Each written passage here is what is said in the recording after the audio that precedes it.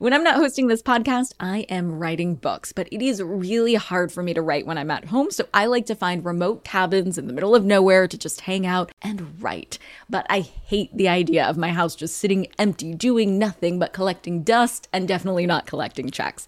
And that's why I'm an Airbnb host. It's one of my all-time favorite side hustles. Other popular side hustles are awesome too, don't get me wrong, but they often involve big startup costs. By hosting your space, you're monetizing what you already have access to. It doesn't get easier than that. And if you're new to the side hustle game and you're anxious about getting started, don't worry, because you're not in this alone. Airbnb makes it super easy to host. I mean, if I could do it, you could do it. And your home might be worth a lot more than you think. Find out how much at airbnb.com/host.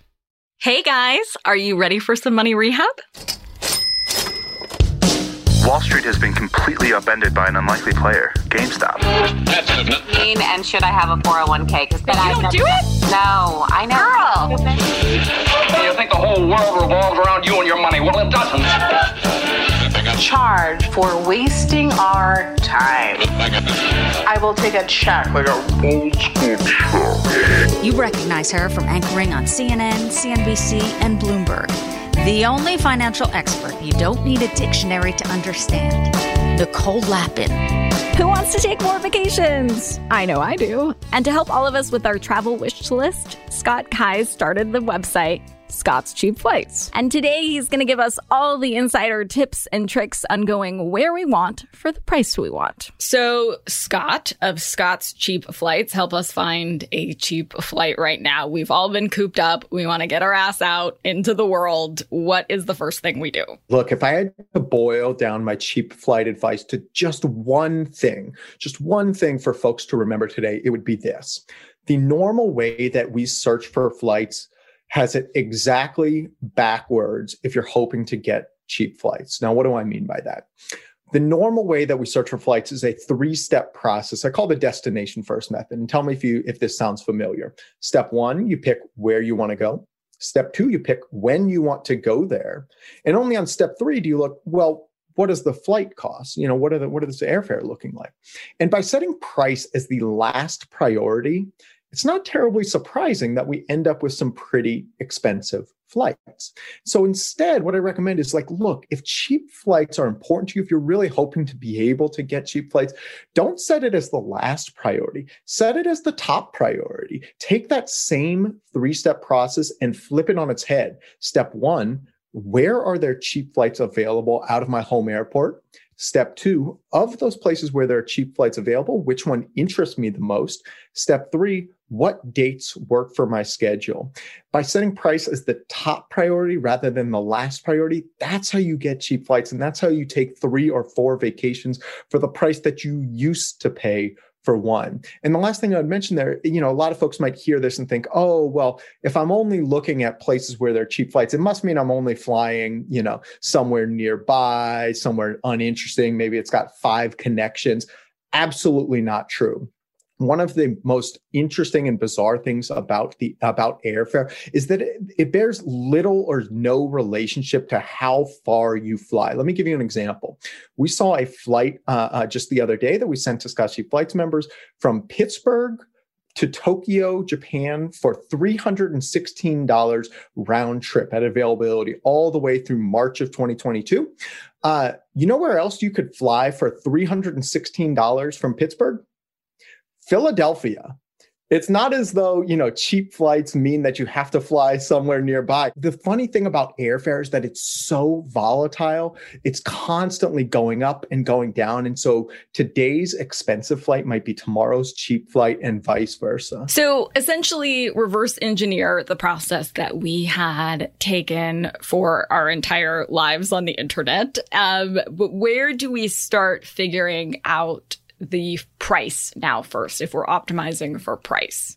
The way to do it is to first get out of the mindset of having to always choose a vacation first and then just crossing your fingers, hoping and praying that cheap flights pop up. And instead, keeping yourself open, making it serendipitous, saying, look, I want to take a vacation sometime soon, maybe sometime this fall. And when I see a great deal, I'm going to jump on it. But I'm not going to say in advance, oh, it has to be to Aruba. Oh, it has to be to Italy. Oh, it's got to be September, 8th through 15th or whatnot. To the the extent you can kind of give yourself more flexibility, the higher your odds of getting a cheap flight. And so obviously, this is what we do at Scott's Cheap Flights. We make sure that you're never going to miss any great deals popping up out of your home airport. As soon as they pop up, we email it and we let you know. And so, for instance, for those folks in Pittsburgh, maybe they hadn't been searching or hadn't been thinking about searching for flights to Japan that very day that $316 round trip fares popped up. But we want to make sure that you don't miss it, that you know about it. And so if you are interested in that deal, you can book it. And for the thousands of people who did book that flight, they probably woke up that morning with no intention of doing so until they saw, oh my gosh, I can book a ticket to Tokyo for $316 round trip. And so it's being serendipitous, allowing yourself to be open to when these deals pop up, and trying to make sure that you just are in the know. The funny thing about airfare is that the better the deals, the shorter they tend to last. And that's why important, whether you're signed up for Scott's Cheap Flights, whether you're setting your own Google flight trackers or kayak flight trackers, or whether you're just, somebody like me who loves spending hours and hours and hours every day searching for flights, trying to find those deals, but letting the deal be the real kind of driver of where you're taking those vacations rather than trying to do it in reverse. That's how you get cheap flights, and that's how you take more vacations. Hold on to your wallets, boys and girls. Money Rehab will be right back. Now for some more Money Rehab. So let's say I'm in Pittsburgh and I don't want to go to Tokyo, but I do want to go somewhere else cool. How do I figure out where are the cheap, cool flights leaving from my area? My favorite tool to just sort of see what is available right now is Google Flights Explorer tool. So when you go on Google Flights, this is my favorite way to search for flights. Some people swear by Skyscanner or Kayak or Expedia or Orbitz. The honest truth is that the airfare is basically the same no matter where you search. The difference is basically just in user interface, user experience, whichever one you tend to prefer. And so I don't begrudge anybody who prefers another one. For me, my favorite is Google Flights. And they have this great Explorer tool where you can go on and say, look, this is my home airport, Pittsburgh. I want to fly anywhere, let's say in the Caribbean over, in December, because I've got to, I could take a week off then. Time at work is slow. I've got the time. I don't care where I go. I just want to be on a beach in the Caribbean. And so it'll show you a map of all the fares that are available right now out of Pittsburgh to whether you're going to Antigua, Aruba, Curacao, St. Vincent, wherever it might be. It'll show you the whole map of fares. The key to remember, though, and this is why Google Flights is actually kind of a complement to Scott's Cheap Flights, not a competitor, is that what you see on that Google Flights Explorer tool and what you see anytime you search for flights is a snapshot in time. This is what the fares are right this moment.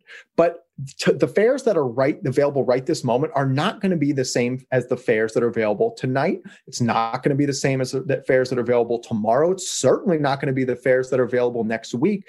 And so unless you're that type of person who just loves searching each and every day, searching 14, 16, 18 hours a day, that's what we do is we make sure we're always on it so that when those great deals do pop up, we find it and we let you know about it, even if it's to somewhere you hadn't been thinking about. And the great thing about airfare is that the best deals are actually the unadvertised sales. This is a little insider secret. Anytime you see an airline like hyping up some sale, oh, we've got our $59 anniversary sale, our $79 Valentine's Day sale, just throw it in the garbage. It's basically never good deals. It's basically never like many seats available. It's the unadvertised sales that are actually the real gold mine, because this is when the airlines are quietly slashing those fares. When they had Pittsburgh to Tokyo for $316, New York to Milan for $130, the other day there was flights from New York down to St. Thomas in the US Virgin Islands for $220 round trip.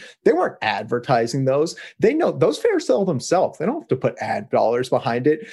But this way they can kind of quietly control things and pull it when they feel like, all right, we've sold enough seats. We can get rid of this fare now. And that's kind of what we're always on the hunt for, those unadvertised sales. And how has the pandemic changed travel? What's harder? What's easier? What's more expensive? What's cheaper now? Gosh, where to begin? I mean, obviously, so many things got upended as a result of the pandemic. A few things that you're seeing that I think are more that are still going on today in terms of travel changes. One of the biggest changes you see right now is in the car rental market. Car rentals used to be one of the cheapest parts of the trip. You could regularly get $30, $40 a day rentals, not even have to think about it, just show up, reserve it the day before. Nowadays, they are crazy expensive. I mean, I looked the other day for Maui, to get a car rental in Maui. The cheapest car on the island was $650 a day. We're talking over $4,000 for a week-long rental. And so having to really kind of make sure you are getting that car rental figured out, reserved, getting a good deal, really kind of prioritize that rather than having to spend as much time on the flights, which are by and large, really cheap nowadays, has been certainly a change from what we saw pre-pandemic. One of the big changes, though, I think that we saw... Well, hold on. Before you get to that part, I just wanted to pop in and say, I was thinking that as you were talking about looking at the destinations, because all those places in the Caribbean sound great, but the cheap flight is not where the trip ends, right? So then you have the hotel situation and you are Scott's Cheap Flights, not Scott's Cheap Everything. So then how do you take those other factors into consideration? Yeah, a few things to think about here. I mean, the good thing,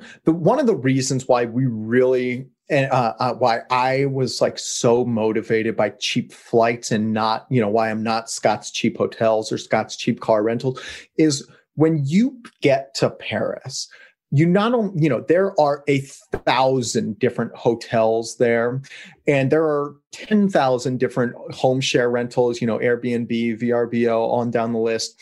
And each one of those, there's a much more sort of direct correlation between the price you pay and the quality that you get. You can get a hostel in Paris for $30 a night in a shared bunk bed, or you can get a $10,000 a night presidential suite at the Ritz. And those prices tend to stay not only pretty consistent, but they tend to be a very direct relationship between price and quality. With airfare, that is absolutely not true.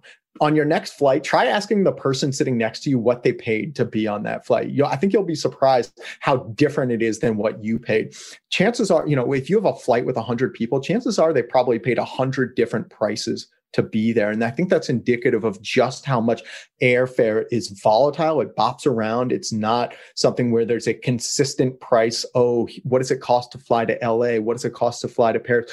It completely changes, not only by, where you fly from, when you booked, what season you're going, but also just what day did you happen to look at? What hour did you happen to look at? How are prices happening to be acting that day? And so this is because airfare is so uniquely torturous. I think that's why it acts as such a hurdle for so many of our vacations. It's one of the things that, we all daydream about trips. But I think the cornerstone that takes a daydream about a trip to that trip actually being real, the moment that happens is the moment you book your flights. It's not the moment you start thinking about Paris. It's not the moment you start researching, what would I do when I'm there? It's the moment you book those flights that is when it goes from just a thought to an actual reality that it's happening. And that's why I've kind of dedicated my life and my career to working on this cheap flight angle and helping people figure out how to not overpay for flights so that they can take more vacations as a result. And are you airline agnostic, or do you prefer one over another with the fees and the changes and the grace that they might give you? Buy me a few shots and I'll give you my real opinion about a couple airlines. But the way that I tend to really think about it is that the best way to find cheap flights is to be loyal to the almighty dollar. don't be loyal to one airline and pay more to fly that airline rather than another, because as a result, you're just going to pass up on some great deals that might be popping up. One of the funny things is that, let's take Atlanta. Atlanta's a city where they don't get nearly as many deals as you would expect for a city their size because of the Delta monopoly there. Delta has a monopoly on the flights leaving there. It's that Delta monopoly that cuts down on the number of cheap flights. There's still some, but not as many as you would expect. But the funny thing about it is that if you live in Atlanta, the highest number of cheap flights is actually not on Delta. It's on United and American. And this is true basically in every city where there's for folks living in Charlotte, where American holds the monopoly, the best, the cheap flights are generally popping up on the competitor airlines, United and Delta.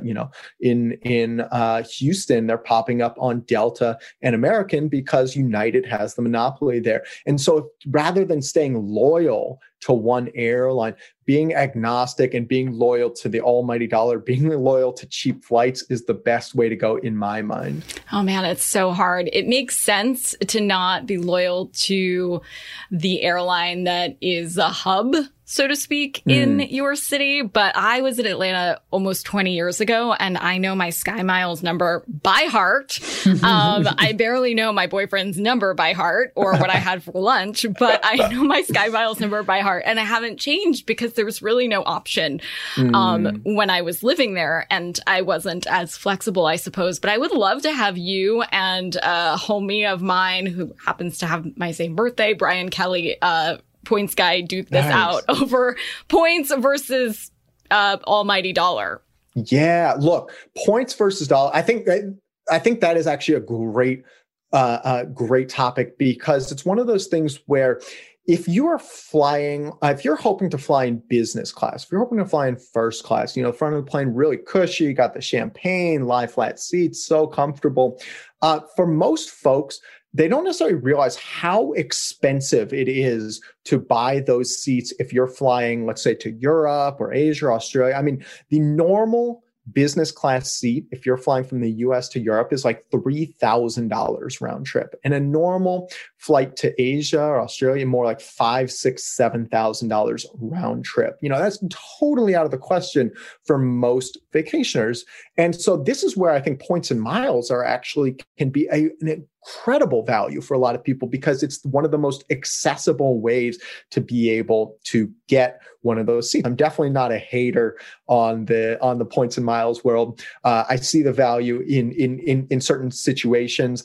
I just don't recommend folks stay loyal to one airline or another, because in the long run, they're going to end up losing money as a result. Makes so much sense. But what has never made sense to me is this whole idea that there are certain days and times that it's better to book a flight. I get this question all the time. Is that just hocus pocus, or is there truth to that, like Tuesday, Wednesday thing? Yeah, I love this question. And I think from the outset, it's important to disambiguate when we talk about what are the cheapest days for flights. It's important to distinguish between cheapest days to book and cheapest days to fly.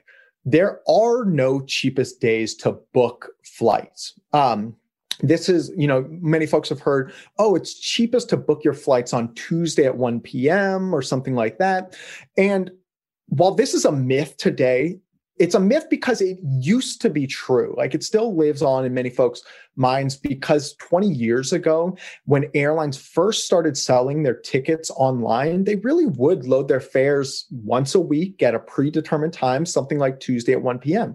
And so if you were one of the first people to book those flights, you really could get the best deals possible. The problem is that hasn't been how airlines have set their prices for years. Nowadays, airfare is set algorithmically. It is on autopilot for the most part, and it's changing by the day, if not by the hour. And so while there's no cheapest time or day to book your flights, the good news is that cheap flights are popping up all the time. But again, I want to distinguish too between the cheapest days to fly, because there really are days when flights tend to, at least on average, be cheaper. And those are Tuesday, Wednesday, and Saturday. The reason why flights tend to be cheaper on Tuesday, Wednesday, and Saturday is because those are days that business travelers tend to avoid. Business travelers like flying on Monday and Friday and Sunday. You know, they want to be home with their families for the weekend. And so for the airline's perspective, it's all about what's called price discrimination. They're trying to make sure that they are charging as much as possible to the business travelers who don't care what the price is because they're not paying for it, while offering cheaper fares to vacationers, to leisure travelers, because us vacationers, we're really price sensitive. It matters a lot to us what the flight costs, because if it's too high, we're just not going to pay it. We're just going to take a road trip. We're not going to take that vacation. But that's not true for business travelers. They're going to pay whatever it costs because they don't care, because it's their company paying. So this is why the Mondays and Fridays and Sunday flights tend to be more expensive. The Tuesday, Wednesdays, and Saturdays tend to be cheaper days to fly. For today's tip you can take straight to the bank, try a hybrid model combining the old-fashioned way of booking travel and Scott's method. You may not be the complete free spirit that will book a trip to any place, anytime.